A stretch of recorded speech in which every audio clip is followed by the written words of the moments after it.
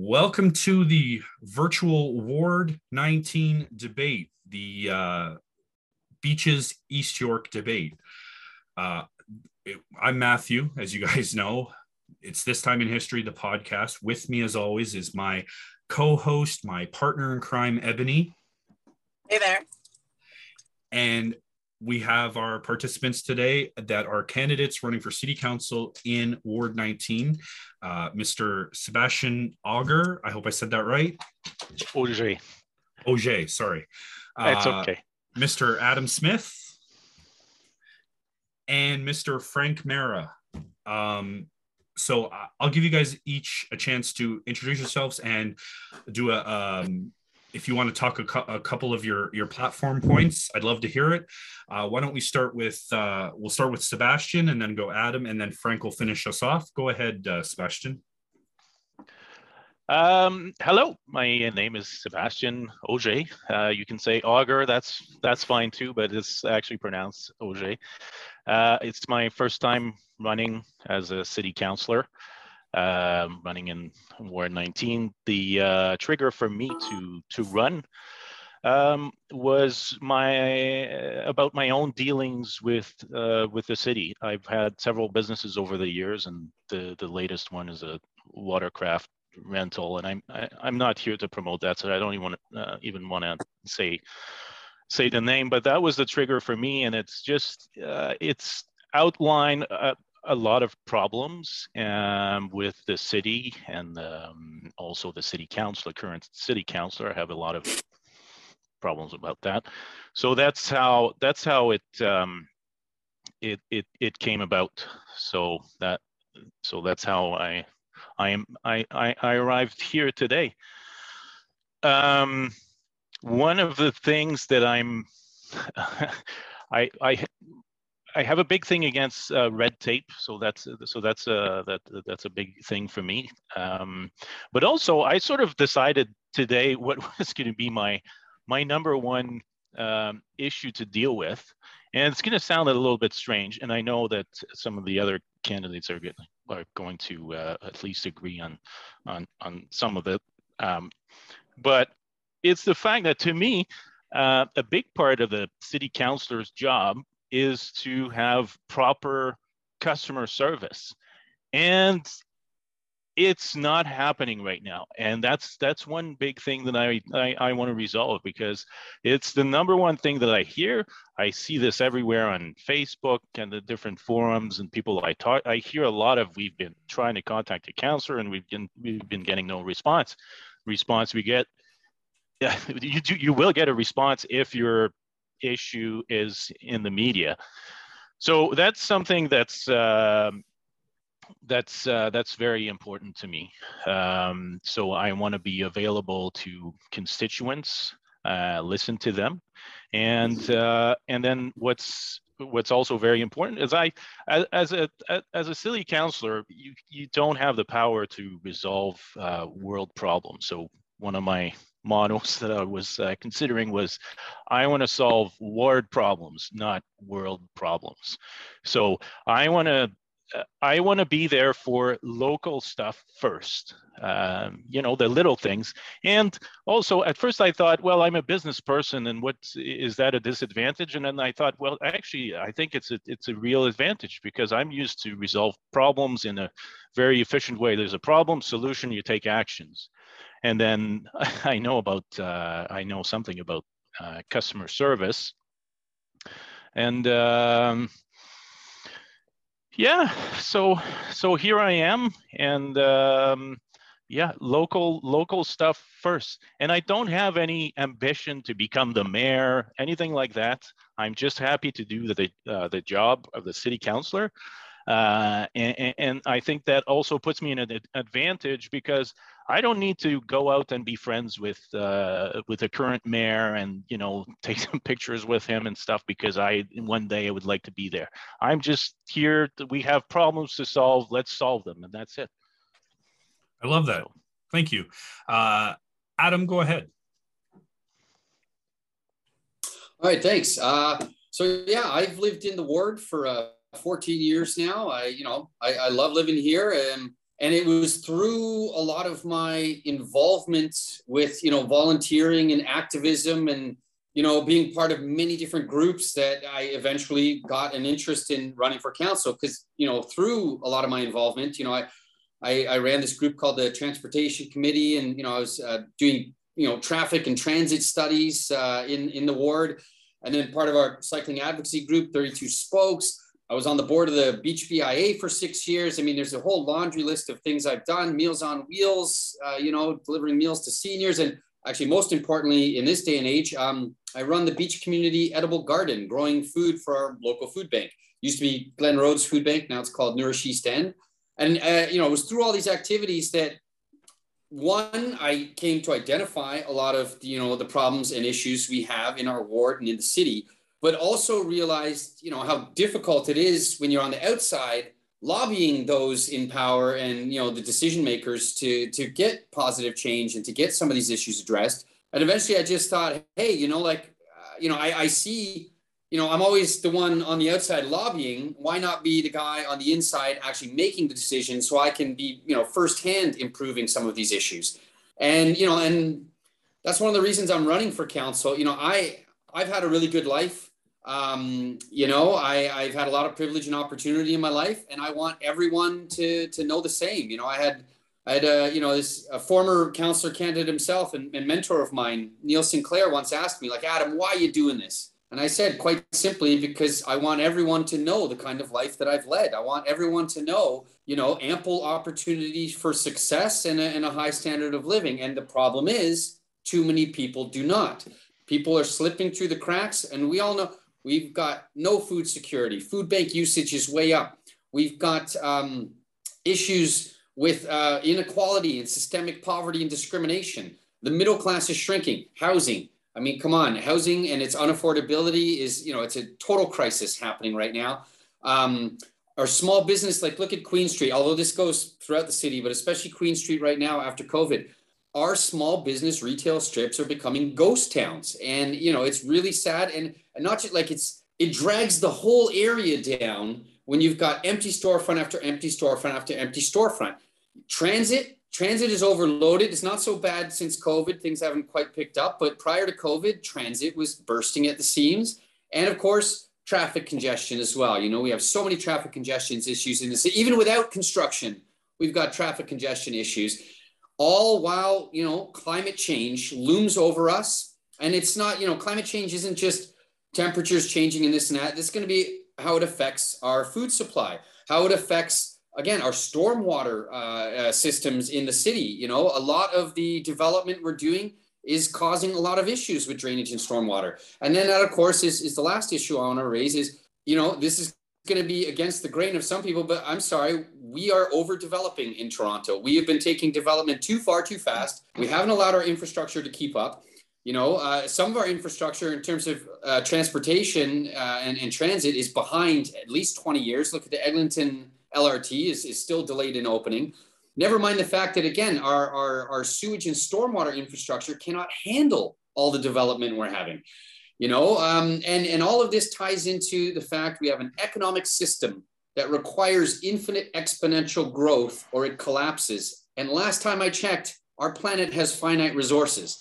And it's this kind of, ideology of this infinite growth economy that, Toronto can never move into a truly sustainable future if we don't transition into an actual circular economy. And the pace we're going at now and the things we're doing in the city is never going to get us there. In fact, it's moving us in the opposite direction. So, I have a vision for our ward and for the city. And, I just want voters to give me the chance to actually do something different instead of just maintaining the status quo for corporations and developers.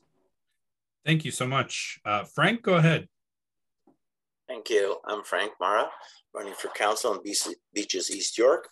I'm listening to both Sebastian and Adam, and it's funny. I almost feel like I'm an amalgam of much of their talking points.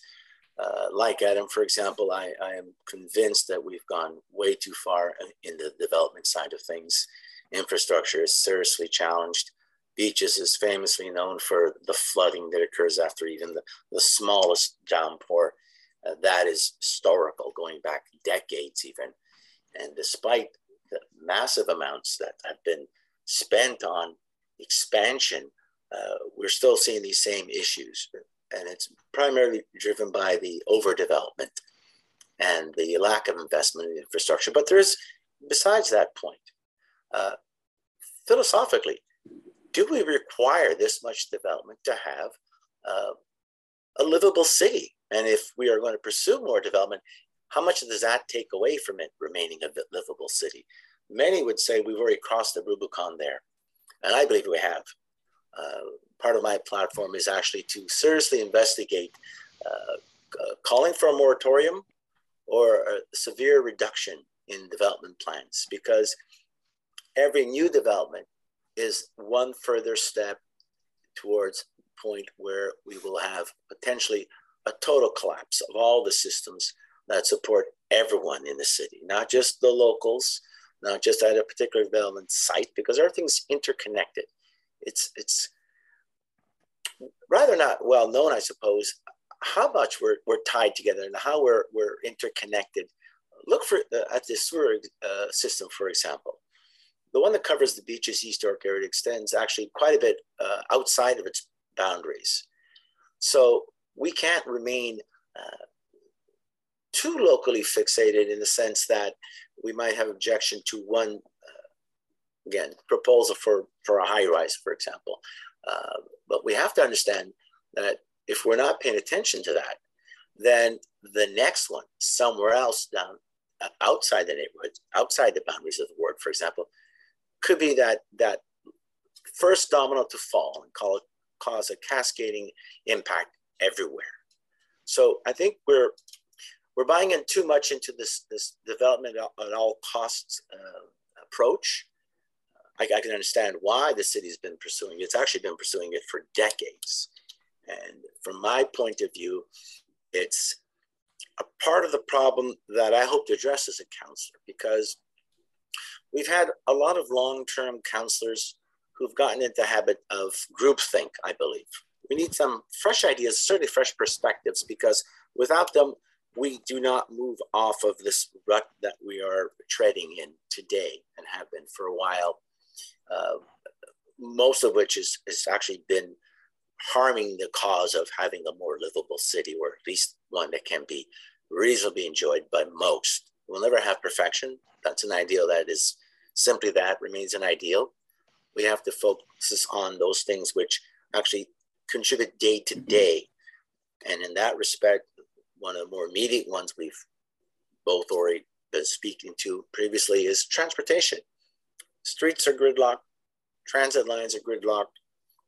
Getting around is difficult, frustrating to the point of madness almost. And we have too many consequences, for example, from instituting bike lanes on Woodbine and Danforth. These, while probably nominally good routes for the most part, have come with too many costs that we can't continue to ignore, because the fallout has been too widespread. I know Adam has spoken to this in some of his investigations, and I agree with him. They could have been done much better, but at this point, I think we're at an all or nothing tipping point. I believe Woodbine bike lanes should be gone, horribly underused, literally from nowhere to nowhere for most people. And the consequences of the fallout with the cut through traffic and intersections becoming rather dangerous because sightlines are being compromised and not considered. The focus is swung too much to cycling. And I've got nothing against cycling. I grew up a cyclist, actually.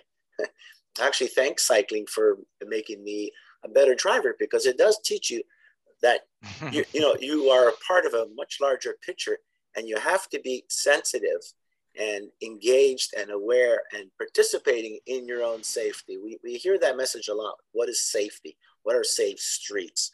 Well, safe streets, I think, starts with education, because I think what has resulted from the Vision Zero program has been too much of a shift away from all users being in a closed system and cooperating within that system to one side having more rights or privileges, which it's not a question of earning them or not. Everyone should be safe on the road. There's no doubt of that.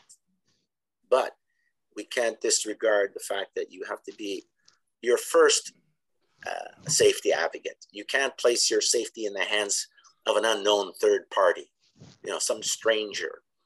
To put all that onus on one group versus another is wrong-headed, because the message becomes that certain parts don't have to play by the same rules. And that is wrong-headed, because it opens up everyone to unacceptable risks that they shouldn't be bargaining for and accepting. You shouldn't put these groups into conflict. There's no reason to. So my position is that let's eliminate the conflict by taking out the largest contributor to it, the bike lanes, off of both Woodbine and Danforth. As I frequently say to cyclists to, counter my position, is this: you don't have a bike lane from your front door to everywhere you're going to go on this trip or the next. So why expect there to be a bike lane every inch of that trip or distance? You already are dealing with the unknowns. Why should you give yourself the opportunity to drop that vigilance, that awareness and contribution to your own safety? And this, I think, is that actually infected the larger position of council where it comes to policy, that they choose a side and then ignore the other parts that are affected. We can't continue to do that and expect the city to function well. We can't have development that ignores infrastructure. We can't have transit that doesn't have good management, for example. The long-running problems with the subway shutdowns for this ATC system, they've gone on far too long. I would push for them to be completed almost immediately, if at all possible. Thank you, Frank. Thank you. So we're going to do a set of three sets of questions, and you'll be able to debate after each set. We're going to start with housing and the housing crisis. Ebony, if you want to ask your question first, then I'm going to ask my question. You guys can answer it together, and then we'll have a debate on the housing issue. We'll keep the same order for this time. So Sebastian, you'll go first, followed by Adam, followed by Frank. We'll close it out, and then we'll rotate as we go along. Ebony, do you want to ask the question, and then I'll ask mine? Certainly. In your own opinions, where should we get this space for building where should we get the space for building affordable housing? For instance, should we reappropriate abandoned buildings? Where are we going to find the place to build them, and where are we going to allocate them? And my question would be, what's your position on rent freezes and or legalization of rooming houses? Go ahead, Sebastian, you have the floor. Okay, that's a lot of questions. I don't know where it should go, honestly. Obviously there's got to be some debate about that, and I'm not I don't know exactly what the options are, but what I care about is when we do decide something, I want things to happen and to take away all the red tape in making something happen. That's what I care about the most. What was the other thing you wanted to know? Your position on rent freezes and or legalization of rooming houses.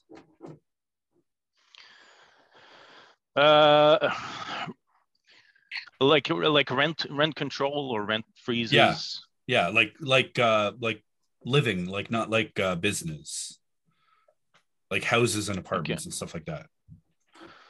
Okay. Well, we have this. There's this organization, Acorn, that have they have a series of actions they want to take about all this. And all I can say is when I read it, I agreed with most of what they were saying. So I would kind of. Sorry. No, it's okay. Ebony's just her youngster has joined us for this, so I apologize. Continue. It's home from work. Oh, okay. Yeah, and that's one thing that I want to do. Like I don't want to pretend to be an expert on everything, and I'm a firm believer in outsourcing the expertise to experts. But like I said, in this case, the Acorn or organization, I pretty much agreed with everything that we're saying. So I would go along with what they're saying about this. So, thank you so much, Adam. Go ahead. So sorry, the audio's a little choppy on mine. Just making sure I got the questions right. The first question was, where do we build more affordable housing? And the second question was rent freezes and what? Legalization of rooming houses. Yes. Okay. Excellent. I thought that's what you were saying. So to the first question, we don't need to build more affordable housing. We need to make current housing more affordable. You know, we have, according to the city's estimates, we got about 8,000 homeless people, just shy of 8,000 homeless people in Toronto. That's probably estimates probably on the lighter side. But at the same time, the city also estimates we have between 9,000 and 27,000 vacant units in Toronto. The issue of housing affordability has nothing to do with supply whatsoever. It has everything to do with the loss of rent controls and the financialization and commodification of housing. And that is what we need to combat. And when I say combat, I mean, you know, a lot of people will shudder to think, but the simple fact is the private sector is proving its investors, speculators, developers, and the combination of all these elements together is what is making housing more unaffordable.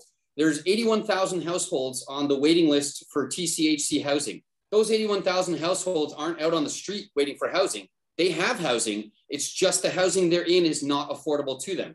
So again, I'll repeat, the problem with affordable housing is not, it's that existing housing is not affordable for all of those forces, combining that I mentioned. So we need to find ways to pry housing out of the hands of the speculators and the investors. And again, these financialized landlords. Berlin voted, in a referendum to expropriate their large apartment buildings, their large rental apartment buildings from a bunch of these corporations that were, just raising rent on everyone every chance they get, and you look into the investor reports of these, financialized landlords, these big corporate landlords, and they talk about how they actively seek above inflation rent increases at every opportunity they get because they're maximizing their dividends for their shareholders. So this is the real problem with affordable housing. It has nothing to do with supply. So, I am against building new supply. The main reason I'm against building new supply is, again, the impacts on the environment.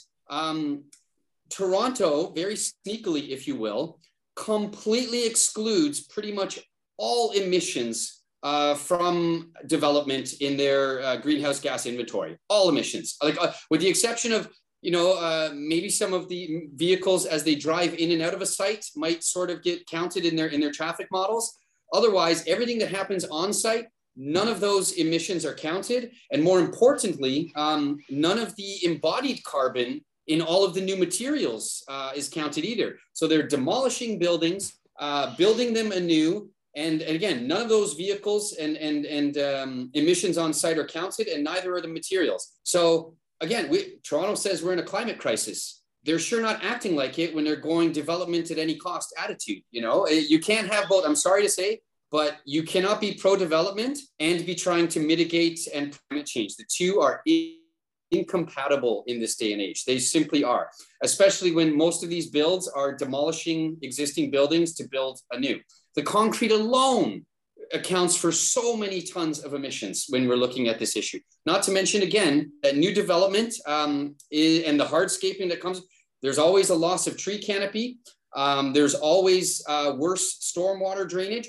The new super tall buildings in Toronto going in now have to have, and this is, again, something no one's talking about, the city of Toronto had to create a new policy for them to have their own cisterns and stormwater management on, because the city's infrastructure can't handle it. So that answers the first question. The second question, we don't just need to bring back the rent controls. We lost rent controls. First, Mike Harris started the ball rolling, especially allowing vacancy decontrol, which is where, you know, when a tenant vacates of their own volition, the landlord is free to crank up the rent as much as they want. We need to get rid of vacancy decontrol again. And then, of course, you know, Mike Harris started, you know, losing our rent controls. And of course, Doug Ford took it, you know, 10 steps further and you know, took new buildings out of rent control and a few other rent controls that we lost. Not only do we need these rent controls back, we need to find a way, whether it's legal action or, again, I'm not afraid to say the word expropriation, to pry these properties out of the hands of unscrupulous landlords and, again, corporations who care only about the profits to feed to their shareholders. In the last part, though, yes, rooming houses, we definitely need to legalize rooming houses. They are that sort of missing piece, you know, sort of small scale, temporary and affordable shelter for people, you know, not just people who are homeless, but people who may be transitory and are lower income, you know, or people just trying to get a leg up. There is a very much room we need to make for rooming houses, and we definitely need to properly, and in legalizing them, also regulating them, ensuring that they are proper living spaces for the people there. And that, again, you don't have unscrupulous landlords able to sort of run roughshod over people who are struggling and need all the leg up we can give them. Thank you so much. Frank, for one, the single room market would be great for domestic violence survivors, for one. You were saying more than just, you know, unhoused people. And that's another demographic that, you know, could greatly benefit from that, single mothers and such. Frank, go ahead. You're up. Yes, thanks again. Adam stole my thunder here. He pretty much hit all the highlights that I would express, and at least explicitly. My first thoughts that I uttered regarding development and transportation are interconnected. There is a hypocrisy being practiced at the city and on council about wanting to do good by the environment, and yet let's boost housing, let's increase density, let's build these super tall structures and overload infrastructure. The environmental costs of those things are simply non-existent in the city's books. I'm a little bit shocked to hear Adam state that there's actually formally discounted or eliminated in the process. But I mean, you and I, we can clearly see it. I mean, cement, you mentioned, steel. I mean, some of the great distances that some of these materials are being transported from, for example, that's another part of the equation of what the greenhouse impact. Yes, definitely we need to think in a more detailed way. My background is in finance and accounting. Maybe this will help explain where I have my position or how I come to hold it. And one of the talents we are trained to acquire is not just a depth of knowledge, having very detailed focus and understanding of an issue from top to bottom, but the breadth of a topic or knowledge base, which is to say, don't just look at the house or the tall building, look at the shadow, look at the hydro wires that service it, look at the sewers, look at the roads, they radiate out. In other words, it's not limited to a specific part. Everything, literally everything is almost entirely interconnected.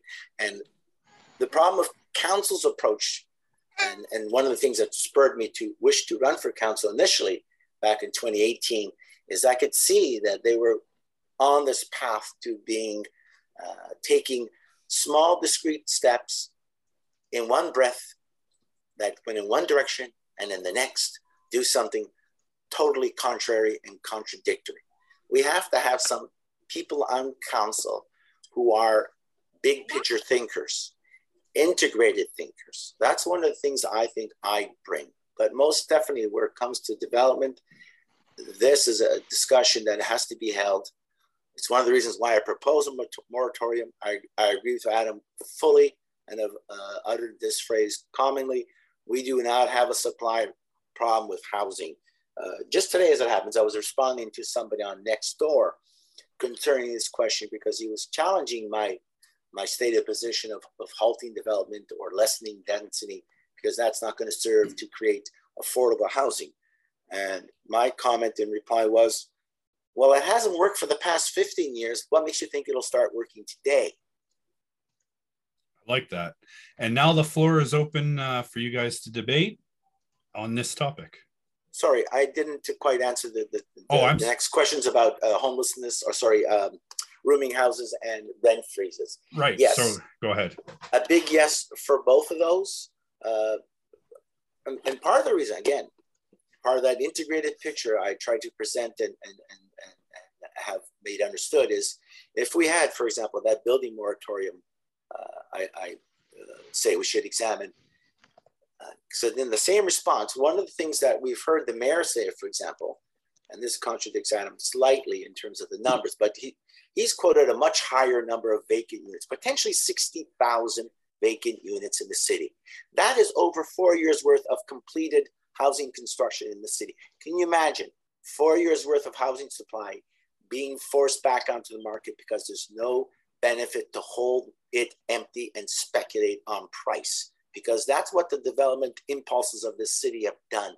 They've supported a price spiral because it's a golden path to riches for developers that can take a small square of property into a massive building and earn great dollars. They're not doing it for charity, my friends. Sorry, they're not. So this would, I think, A, possibly help with bring rent prices down, and B, almost make the whole point of rooming houses moot. But where they are, if they're well managed, yes, let's have more of them as transitory places to come in and out of different phases of one's life. Awesome. And again, sorry, now the floor is open for debate. Go ahead. Anybody start? Sorry, what does that mean? We all just you can debate. Yeah, you can debate this topic if you disagree or any point that you want to make. Well, I just wanted to clarify with Frank, because again, maybe it was choppy. I said the city estimates between 9,000 and 27,000 vacant units. So I guess Tory was going somewhere in the middle of that with 16,000. No, it was 60,000. But I could talk about this. Sorry, how much? 60, he claims. Oh, 60,000. Oh, no, wow. 60,000. Yeah. And he claims to have that. Oh, 6,000. 60. No, 60,000. Okay, sorry. Again, I'm having audio issues on my side. Apologies. Not a problem.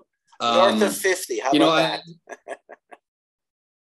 Okay, there you go. It's a big number in any case, right? It's a very big number in any case. And it would be very helpful, as I said, just turn it from being empty and unused to someone's home, because the financial incentive to hold on to it and speculate has been removed. It's been made doubtful that that strategy will work. Because right now, for example, not to belabor the point too much, the city has approved 9 years worth of supply that doesn't have a single shovel in the ground. Why? Because it's thought to be a better play to hang on to for more price increases potentially as supply is deemed to get tighter and tighter. So we need to take out those speculative bonuses that seem to be built into the process. I mean, me, for example, I'm blue skying here. I would say a development approval is good for 2 years. You don't use it, you lose it. Stop the speculating in housing.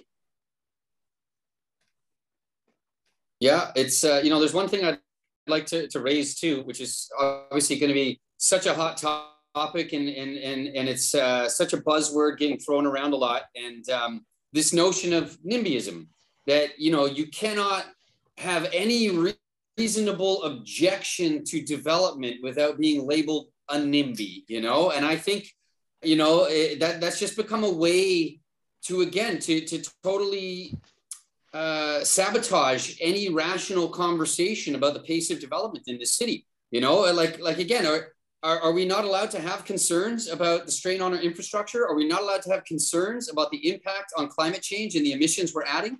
Are we not concerns about, again, the financialization of housing and the current domination of investors and you know, housing corporations, REITs, real estate investment trusts are becoming a huge problem in terms of their ability to monopolize housing. And again, massive pools of investor money. Who's going to be able to outbid these entities? You know, in 20 years, we are going to be either you're going to be wealthy or a renter. There will be no one, you know, below the ultra wealthy who will be able to afford a home, or not even just afford, because they won't even be available on the market because they'll all have been scooped up by, you know, investors and corporations. And again, this is not like some conspiracy theory or third party thing. The evidence is out there. You know, what was it? 40% of our house sales in the last couple of years have gone to investors, not to homeowners, you know, on the ground. And if we don't start addressing these inequities, you know, and realizing that development is not about providing affordable housing, development is about providing profits for, you know, corporations and their shareholders, we're never going to get anywhere on this topic, especially when the moment you resist development, there's just NIMBY, NIMBY, NIMBY, you know. I've been starting to say I'm a NABY, NIABY.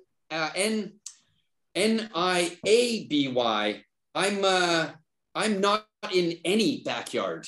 You know, we need to just take a serious look at development. And, you know, even then I have 3 tactics. I'll just throw this out there before I monopolize any more time. But, you know, we need to take development and supply with number 1, first priority, do everything possible to open up existing vacancies. We need a potent vacancy tax. 1% is not enough. We got to go at least 3%. 2, the 3 R's, repair, renovate, retrofit. We need to do everything possible to take existing spaces. And again, it's the only environmentally responsible thing to do in an era of supposed climate change. Again, do everything we can to utilize existing spaces. And then 3, number 3, last priority, only when the first 2 have been exhausted, do we look at adding new supply and building anew. Anything else is just environmentally irresponsible and completely ignoring climate change and carbon emissions. All I can say, Adam, is I agree. Let Sebastian please chip in. Yeah. I agree with you guys. What do you say to that? Well, I agree with you guys. The thing about NIMBYism and all that stuff, it just reminded me, like, when there's public consultations about stuff, I find that it should be a consultation. And then what's happening is, what's happening right now is more like, it's not a consultation. It's more like, this is what we're going to be doing. So all the stuff that you're talking, it's to placate residents. Not even so much that. It's like Sebastian, I think, is trying to say. It's fake consultation. They come there with this label of consultation, but it's really them dictating to you, to the residents, to the neighbors, what's going to happen, and just suck it up. I mean, I'm sure we've all had this experience, because I think we're all fairly well engaged. I've been involved in, locally to me, one of these modular housing sites. And everyone knows my interest in the Housing Now site the city has in mind for Queen and Coxwell 1631. Both of these had, I would call them, horrid public consultations. The NIMBY word was thrown around gratuitously, for sure. And it's very, very ironic that we're talking mostly, for the most part, about planning issues. And our councillor is nominally an urban planner, and yet he's the one who's most on side with all these policies that we are exposing as being pretty destructive and short-sighted and full of holes in terms of bringing benefits to the community. Okay, guys, we're gonna we're gonna move along to our next set of questions. Ebony, let's change it up. I'll go first, and then you ask your question last. I feel like I always go last, and maybe my question is focused on more. So let's change that up. We're going to talk about crime. So my question is, one of the mayoral candidates, if he wins, wants to bring back carding as a tool for the Toronto Police to exercise again. And I would love to know your response to this and why. And Ebony, you go ahead now. Oh, you're having. Oh, there you go. Because my boy is having a bit of a meltdown over my stationary utensils. Crime.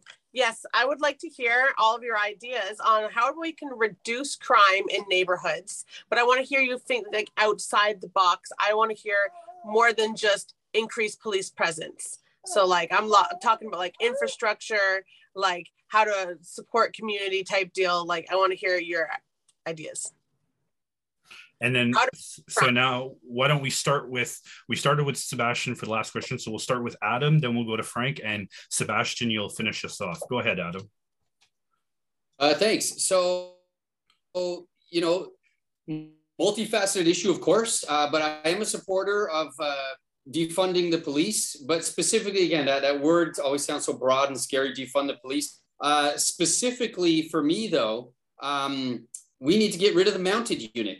And the money we save has to go into social programs. We all know that, you know, the one of the clearest ways, like it's not about fighting crime. It's not about putting more officers on the streets. It's about preventing crime. It's about having a society where crime doesn't seem like even a good option for people. And one of my things that's in my platform, and one of the things that, you know, again, there's evidence out there to show how effective it can be, a youth job guarantee, not just a youth job program. I'm running on the idea of a youth job guarantee where anyone between the ages of 12 and 18 who wants employment with the City of Toronto will be able to provide it. Now, if anybody out there is wondering, well, how are you going to pay for this? How are you going to pay for this? One of my side hobbies for the last decade, I'm actually a bit of an expert in the monetary system in Canada and how currencies and money work. And one of my ideas also on my platform is Toronto, well, last time, I ran 4 years ago as well, I had talked about a public bank for Toronto, an idea that actually Councillor Wong Tam, well, former Councillor Wong Tam had raised and out way back when. But now I've realized with the advent of digital currencies, we don't need a whole bank, especially with the complications of integrating it with, you know, a bank charter and our current, you know, banking system dollar. We can have a Toronto dollar, a digital currency made by Toronto for Toronto that could fund a youth job program. And the way it would work is it's quite simple. Toronto creates the currency, it's non-transferable, and then you would pay these youth in these Toronto. And then here's why. Now, here's the thing. You know, there's been little local currencies tried here and there. BIAs have tried little local currencies, but the reason they don't work is because there's no incentive for the retailer to accept this currency, and there's not much the retailer can do with the currency when they do it. The difference with this currency, because it's controlled by the city, retailers will like it. The city will accept it as payment for property taxes. That is what gives currency its truest value, is whether taxes with it. And the added incentive is you give for every TO dollar, a retailer or landowner, just anyone who has property taxes to pay, every TO dollar they pay with for their property taxes, they get a 1% bonus. Conversely, let's just say this teenager is done their summer job with the city and they want to go off camping up north with their friends. And they're like, well, I can't dollars outside of Toronto. You know, so they're only valid in Toronto. I need money to go off camping. They can cash them out for Canadian dollars. But the catch is they lose 1%. So this not only can be a youth job program to employ youth across the city, and again, there's so many menial, low-skilled jobs. They can be cleaning parks. They can be visiting the elderly. They can be reading to children in libraries. Like there's, you know, endless jobs they could be doing. And not only does Toronto not need funding for it because Toronto's generating the funding with its own currency, but that generates more localized economic activity where those youth are going to finish their job and they're going to go back and they're going to buy stuff in their neighborhood. They're going to buy stuff at their local retailers. And those local retailers are in turn going to go in and cash it in for their property taxes. So in answer to the question with crime, one, defund the police a little, starting with the mounted unit. I don't think I finished thought, but the mounted unit is an obsolete anachronism. It's only good for intimidation and pageantry. It's animal cruelty. I don't know why. I don't know how many. It's not publicly available how many millions of dollars a year they spend on the mounted unit, but eliminate the mounted unit, defund the police, put it into social programs, and start a youth job program. I like that. Frank, go ahead. Yes, thanks. Crime and policing is one of my main platforms as well. I mean, in a city this size, it always is going to be one of the top issues, certainly. Adam's contribution in this area is great, I think. Kudos to him. He does certainly have some expertise where he's talking about the economy and alternate forms of economic, let's say, creation. Even though I myself have a degree in economics, I would not say that this is necessarily always an economic issue. In fact, frequently lower down on the reasons why we have crime concerns in this city. It's mainly social disintegration and disruption, if you will. Much of that we've seen because surprisingly, rather than crime going down during the COVID lockdown, it actually increased in some regards in certain areas. Perhaps murders were down overall because people were at home, but a lot of the face-to-face, other type, personal type crimes were in fact up. Assaults, petty theft, break-ins, these things were all up. Where it comes to the Ward 19 specifically, there is a proposal out of a massive reevaluation of the police budget and operations to consolidate police stations, one being proposed in the ward at Coxwell and Danforth at the TTC Barnes location. This was proposed over 5 years ago and remains unbuilt, not a single shovel in the ground. It would be a priority of mine to get that underway immediately, because while it's being considered and managed by Creatio as part of a larger redevelopment, which would include housing and maybe some arts contribution and the public library there, there's no reason for it to be stalled. And the reason I say it's important here is one of the things that came out of the report, and one of the top concerns every year is the size of the police budget. Regards to the mounted unit, for example, I've heard that the estimated cost of it is about $6 million per year. That by itself is offensive. Put those horses to pasture, let them enjoy their days outside the city in a proper environment for them to be in existence. An urban environment and horses just aren't compatible. And they're not very effective either. As Adam said, more about pageantry and intimidation. Not a very good police tool, I think, either.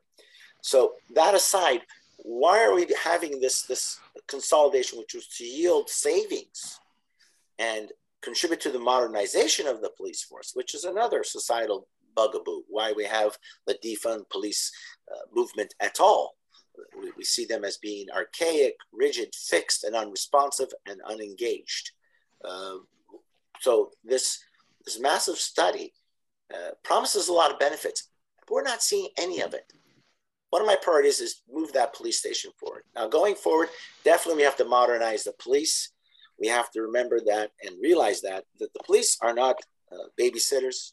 They can't be there for all of the issues. There are better talents and abilities that could be deployed for a majority of the circumstances that come up that require a response in this area. Not necessarily police, but someone in crisis, for example. And they're making moves towards that, but too slowly, I believe. So let's start with expanding that and making it more autonomous of police as well. I think police being asked to be psychologists in the field in a stressful circumstance is dooming everyone connected to it to failure. Now, again, the societal issues, as I said, we talked about the lockdowns. We talked about the negative impacts. We're seeing that in the crime rate right now. We can hope that as things return to normal, that things will settle, but long run, we do have to go back to the same question and picture stemming or coming out of development. everyone's under financial stress because of the bigger bite that housing is taking out of their budgets every day. Now that's added inflation of late. And you can see why maybe there's strong reasons for people to be engaged in petty crime. Porch thefts are rampant. It's almost comical. It's like they follow these delivery vehicles, and police will never solve that for ourselves. We need tools. We need to be given tools and educated on how to better protect ourselves from exposure to these types of crimes. You know, don't send your parcels home, send it to your office where if it's staffed, or, you know, invest in, you know, getting a secure box on your property. The police can't be wasting time looking after your lost or stolen parcels. And once that's taken away, then see, part of the problem is being engaged in crime, even petty crime, pays to some extent, pays for your drugs, pays for the other bad habits. If that's taken away, then those people are more likely to step forward to seek treatment, because that's a big part of the puzzle that's missing. We're not treating a lot of people who have addictions, whether they be alcohol or drugs. The conditions for people with mental health issues are horrid. We basically are running an open asylum across this city, and that's wrong. We either have to step up and do it ourselves, or get government on side to start funding mental health treatment. Seriously, addiction recovery, another big area. Much of the crime we're seeing, the most annoying, the most pervasive, the most in-your-face type, is coming out of these sectors, out of these vectors, if you will. And we have to try to address those holistically and in their entirety, not just scratch the surface with them as has been done primarily. Thank you so much. Sebastian, go ahead. I agree with Frank and Adam about mounted police. We probably don't want to spend $6 million on that and let these horses enjoy a nice retirement.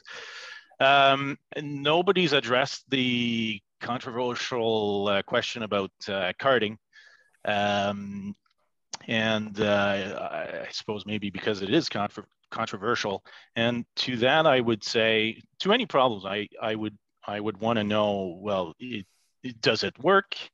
And especially in today's environment, like, is it worth the cost? Because a lot of this comes with it's a big can of worms. Is, you know, it can have accusations of racism and stuff like that. So anyway, my quick answer to that would be no. I don't think it's a good idea at the moment. As far as police, I made a post on Instagram a couple days ago, and I was just posting a sort of a question about, because people want to know, do you want to fund the police, fund or defund the police? And to me, I very much appreciate what the police fine work that they're doing.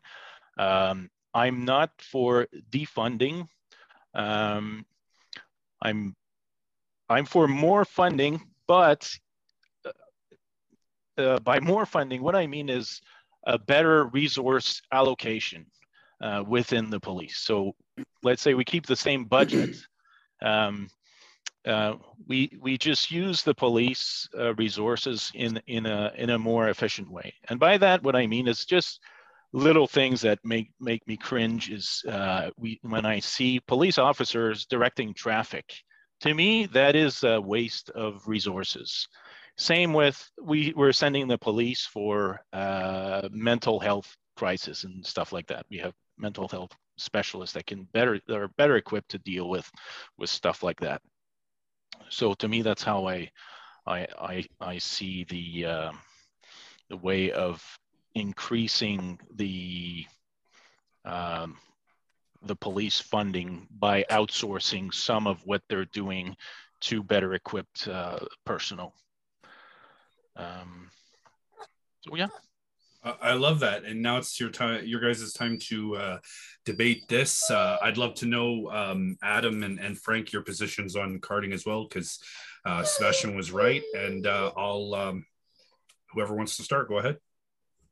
Yeah, thank you. Yes. I did lose that topic in my passion for the other side of it. And Sebastian is right. it is a question, and maybe I didn't express it as well as he has, that we need to get efficiency out of the police. As I mentioned earlier, they're rather archaically aligned under a military system that does have no place really in today's society. We're not the Wild West, thankfully, and we don't need to keep that mindset. I think it hinders good police relations because, let's face it, the police really are nothing without the community. They're an after the fact response. We need the before the fact response, which is what I think Sebastian and Adam prevention, not fighting crime, preventing crime. Exactly. And their role should be more of carding too. Sorry, if I can finish. Regarding carding, again, it's symbolic and has gotten the taint of being racist, whether it has good or bad elements. I think the public is not going to accept it one way or another. There might be reasons to keep profiles that say unknown gangs, but as a broad general tool, absolutely not. It has to be focused. Well, let's face it, carding is one of the examples of systemic racism in the police and in their acts. That's undeniable. And I have it from the mouth of a friend of mine who's a TPS officer who told me how carding was being abused. And when I say abused, I mean, it became too much about it, like a quota. Like the more cards you could collect, the more, I can't remember what it would mean for the officer, but basically it just became a matter of like, how many can you get? And it wasn't really about, controlling crime or monitoring, suspected, individuals. It became racist and pointless and exacerbated existing tensions within certain lower income communities, especially racialized lower income communities. Thank you, guys. Okay, we're going to move on to our last set of questions, and then we'll do the closing. This topic is going to be City Hall culture. Ebony, why don't you go first with your question, then I'll ask my question, and then we'll start with Frank, and then Sebastian, and then Adam, you can close us off. Go ahead, Ebony. All right. Given the amount of salary that most city councilors receive, do you feel like they are getting too many perks? For example, Parks Pass, TTC Pass, a free parking pass, and even housing subsidiaries. And my question is, due to the outcry, the public outcry of a lot of people for her role in the removal of the encampments, a lot of people are calling for Tracy Cook to be fired. She's the city interim manager. How do you respond to this and why? Sorry, who's going to start here? Oh no, Frank, you're up, and then Okay. and then Sebastian, and then Adam will close it off. Okay. As to the city culture, I'm not sure I quite understand what you're leaning towards. The administration or the council? Hold on. So what I mean is like the culture down at City Hall, the political temperature, if you will, the way things are done, the policies. The reason we're all here is because nothing's working, and so I'm talking about like a change in culture. Yeah, Maybe culture is the wrong word, but like you understand what I think I do. Just repeat the question if you don't mind. So Ebony's question, go ahead. Oh, the fact that perhaps they're out of touch, like the whole culture disconnect. They make this much money, much more than I believe probably any of us here do, and that they get these free perks on top of it. Maybe I think the average salary bonus last year was $12,000 to $14,000 in benefits on top of a salary, right? And then we're talking about free parking and free TTC pass, free even like housing allowances. So help with their rent, even though they make a median amount of money to be able to afford their own housing, and on top of that. And then my question was, they employed an interim city manager, Tracy Cook, and ultimately she's claimed responsibility for her role in the which was apparently it's the city's role in the removal of the encampments and everything that happened in Lamport and Trinity Bellwoods, and a lot of people are calling for her to be fired. And I was just wondering how you would respond to this and why. Okay, I got it. Let's start with the culture, the way things are being done at City Hall. It's surprising you mentioned that, because it's something that initially, and we did touch on it early on at the start, where we're talking about how the local councillor currently is quite unresponsive to most people. Unless they're in his clique, they pretty much don't get much attention from him at all, ever, however much they may plead for it.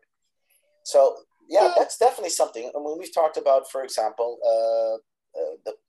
as one facet of it, for example, these stage public consultations, rather. Yeah, another symptom, I think, that they do take little heed of what the residents want. And my point of view is this: residents come first, last, and always. I'm not a slave to city policy. If it works for downtown, fill your boots. If it doesn't work in East York, well, let's not have any of it there.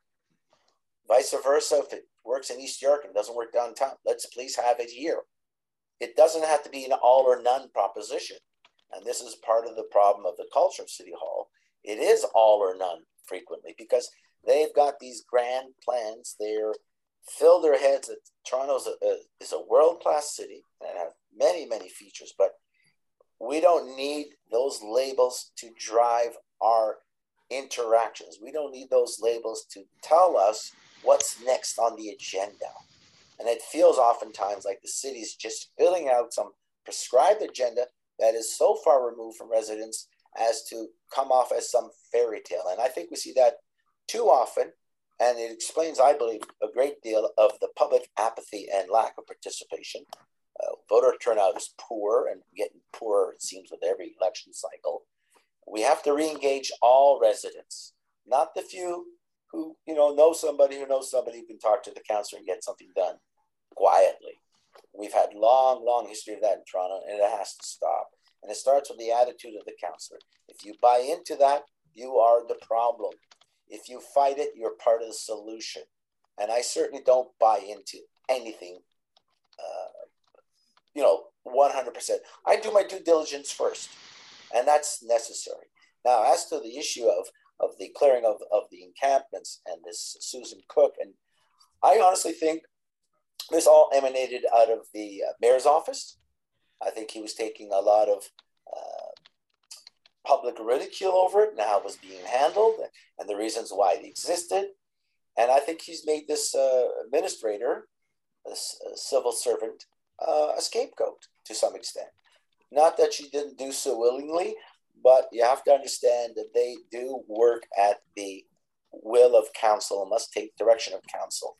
But to lay the blame entirely at her feet, I would say no. There's more blame to share here than has been suggested by that statement, because she could not have done all of this on her own, especially in coordination with the police. That definitely had to go through the mayor's office and or the deputy mayors. There was a large group of individuals on council who were involved in that up to their necks. So no, I don't think she should be held out solely for the result there and the damage that we've seen in community relations as a result. Thank you so much. Sebastian, go ahead.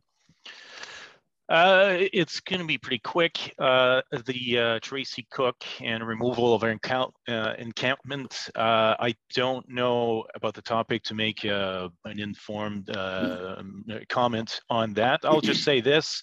I'm never a fan of being quick on firing people for, just because they made a mistake and whatnot, and it's the easy way out. So I always want to know more about the topic. What have they done and contributed and so on. So that's what I would say about that.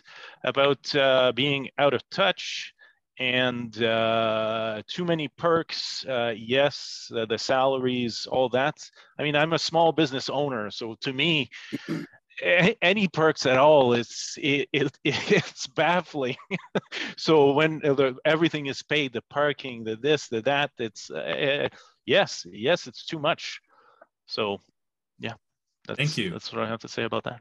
Thank you. Adam, go ahead. Thank you.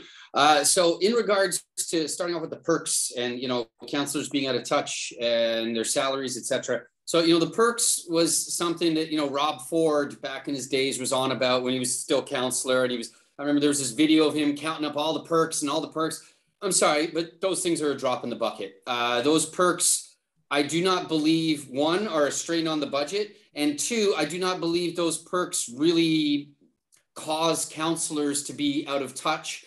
And in terms of their salaries even too, I'm sorry, but being a councillor is a tough job. Any councillor who wants to keep their seat, they're working 60 to 80 hours a week. They are having council meetings that can go till midnight sometimes. They are out there on their weekends, spending their free time going to events and showing up in the ward. They're holding public consultations. Like the amount of involvement I've had, like civic engagement, in the last 12 years, I can tell you from witnessing my own councillors, Mary Margaret and Brad Bradford, like I know they work their ass. They're putting in a lot of time. And, Toronto's the largest city in North America. We should expect that our councillors are paid more. Now, did they need their last pay raise? I argue no. I think that was going a little too far. They are maybe slightly overpaid now, but I think it's fair pay for a tough job that requires a lot of energy and a lot of time.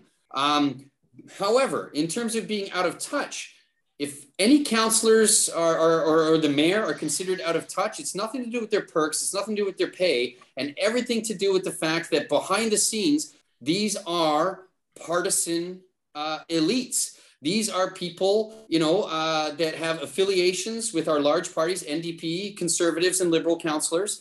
And so if they're out of touch, it's because, again, they're part of a political elite and we're never sort of on the ground people. Our last election in which I ran and Frank ran as well, we all know it was a two-horse race between former MP Matthew Callaway, who's NDP, and then all of the Liberals and Conservatives backing behind Brad Bradford because they did not want another NDP councillor on council, because the NDP have their own little caucus on Toronto Council.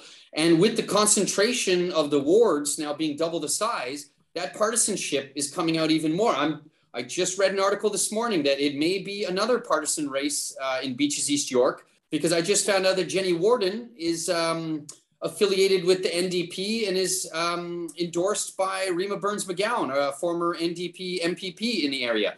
So it could be, again, another partisan race where, the NDP are behind one, the Liberals and Conservatives will back Brad Bradford again. And again, so, an independent who's nonpartisan ends up having less and less of a chance. On top of that, it's not just a matter of being, a partisan political elite that puts them out of touch.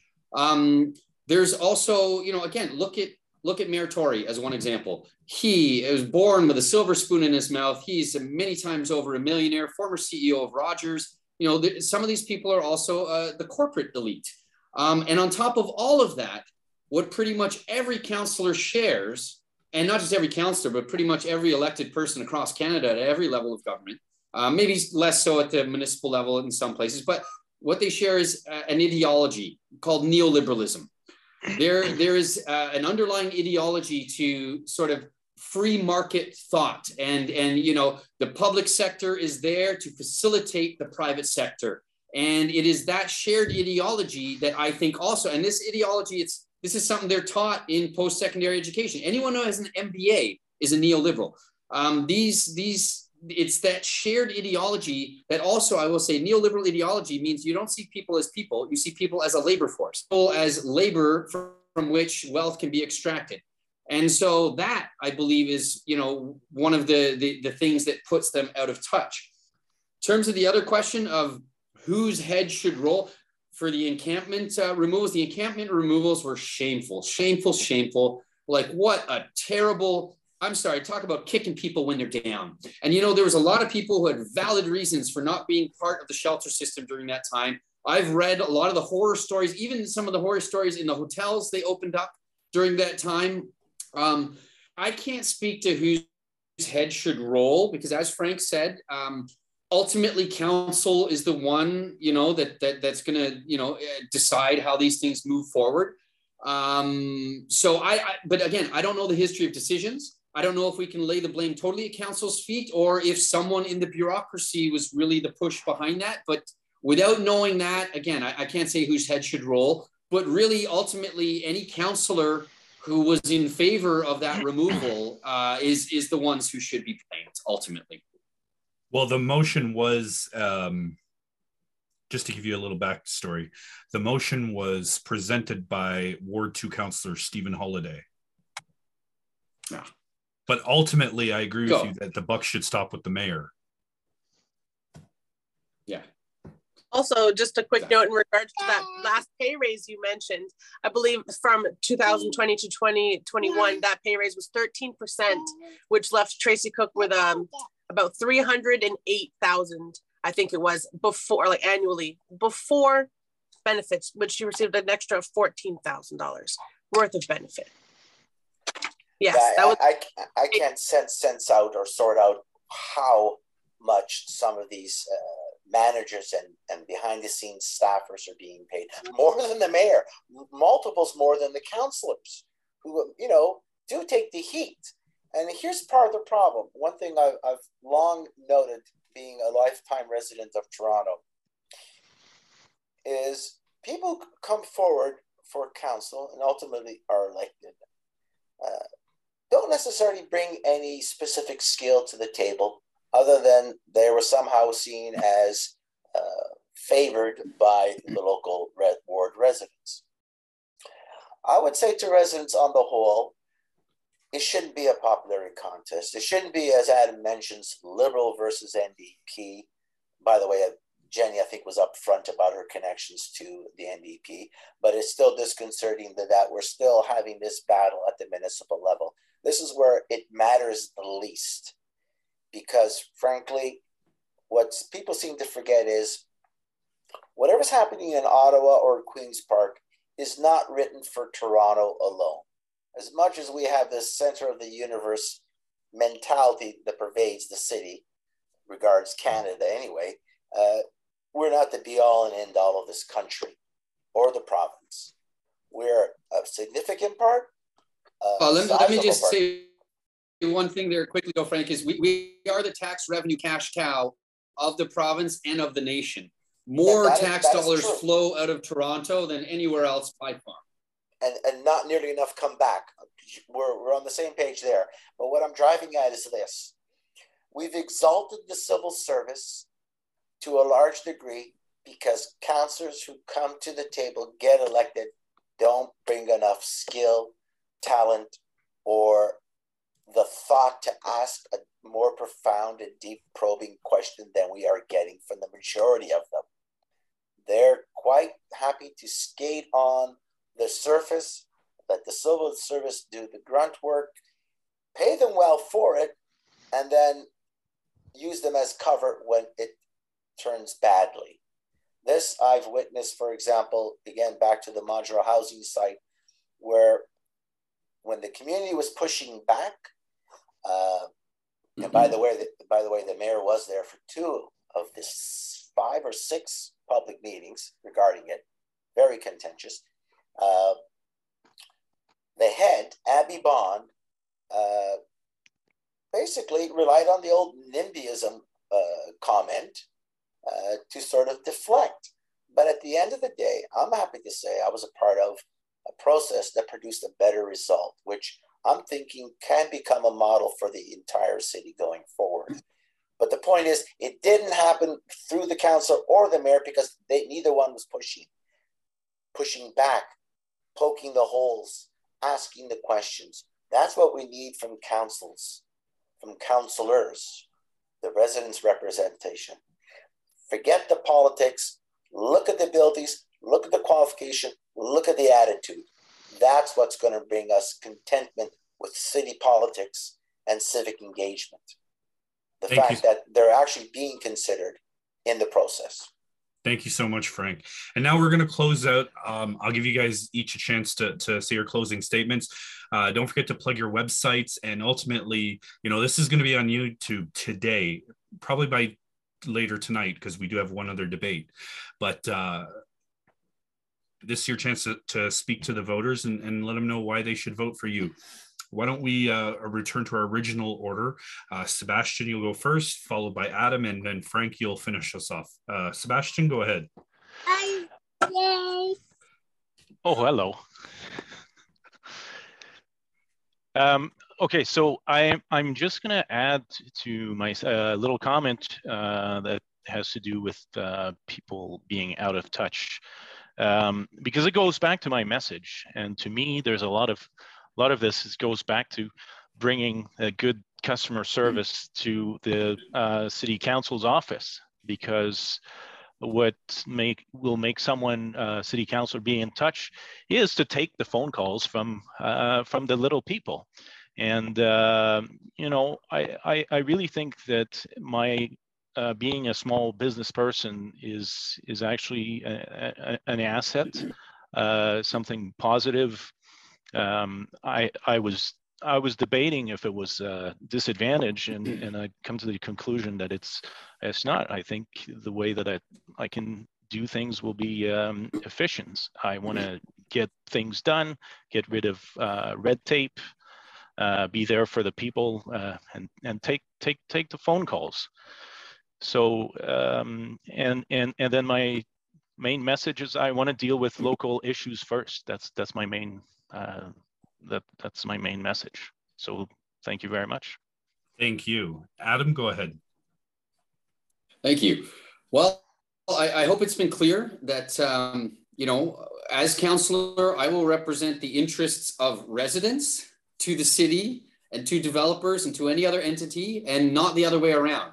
I'm not here to cheerlead for the policies of the city and ram them down the throats of residents. And I'm certainly not here to, convince residents that development and all of the issues associated with it can be swept aside, all in the name of, providing affordable housing when there's nothing to believe that more development is going to lead to affordable housing. I have deep concern for the environment and climate change. That's what drives, a lot of my views on this. And again, it's all based in evidence and history. I don't pluck these things out of the air. I feel like we are really seriously heading in the wrong direction. And I have ideas, and not just like, ideas, or I have concrete ideas and ways to implement those ideas and fund those ideas. And I hope voters will see the vision that I have and share in that vision. And on October 24th, we'll vote for Adam Smith. My website is adamsmith.to. Please check out my platform. It's incredibly comprehensive. It's probably the most detailed municipal platform you've seen anywhere. And again, if you have any questions about me or my platform, please don't hesitate. Thank you for listening, everybody. And just a quick thank you to Matthew and Ebony for offering this chance to share our views and have a friendly debate. Thank you. And Frank, go ahead and finish us off. Thank you. Yes, just as Adam iterated a moment ago, definitely my position is that residents matter. They come first, last, and always, as I said. And I'm here to mediate between city policy and ward residents. Because as I was saying earlier, policies are great to have. They give you some guideposts to work from, but they can't be absolutes. Absolutes don't work in the real world. Certainly not where it comes to issues that the residents are concerned about. Every neighborhood within our ward is unique and different. It needs a bit of, polish and maneuvering to make things work. And you only get that happening if you can engage with the people, understand their issues, and be able to find the support they're after, or create it if it doesn't exist. But you first have to be sensitive to what the residents are concerned with. and you get that through listening to them and staying engaged with them. I would be spending far more time in the ward than down at City Hall, to be sure, because my job is to represent you, and some things do need to be brought to council from the ward. Some things that need funding, for example, that isn't currently there, or a change in a program. You don't get that happening if you're sitting down at City Hall and waiting on the civil servant that I mentioned earlier to come up with a brainstorm because there's something now new and trending in civic politics. What's trending in civic politics is what the residents want. That's what should always be trending first. My website is votefrankmara.ca, or you can reach out by email at info@votefrankmara.ca. Thank you for listening, and thanks you to the hosts again. Thank you. And thank you all for coming out. To my listeners, I want to stress, voting day is October the 24th. Early voting opens the 7th to the 14th. Guys, I firmly believe that the only way to affect change is to be part of it. If you're unhappy with your current counselor, that's why we're all here. There's a change that needs to be made. I hope you guys have listened and have enjoyed this debate. And again, thank you to everybody from Ebony and myself. I wish you guys all the luck on your campaign trails. And I'm excited for the city of Toronto, and I'm excited for the future of Ward 19. Thank you. Thank you. Thanks. Thank you very much, guys. Take care, everyone.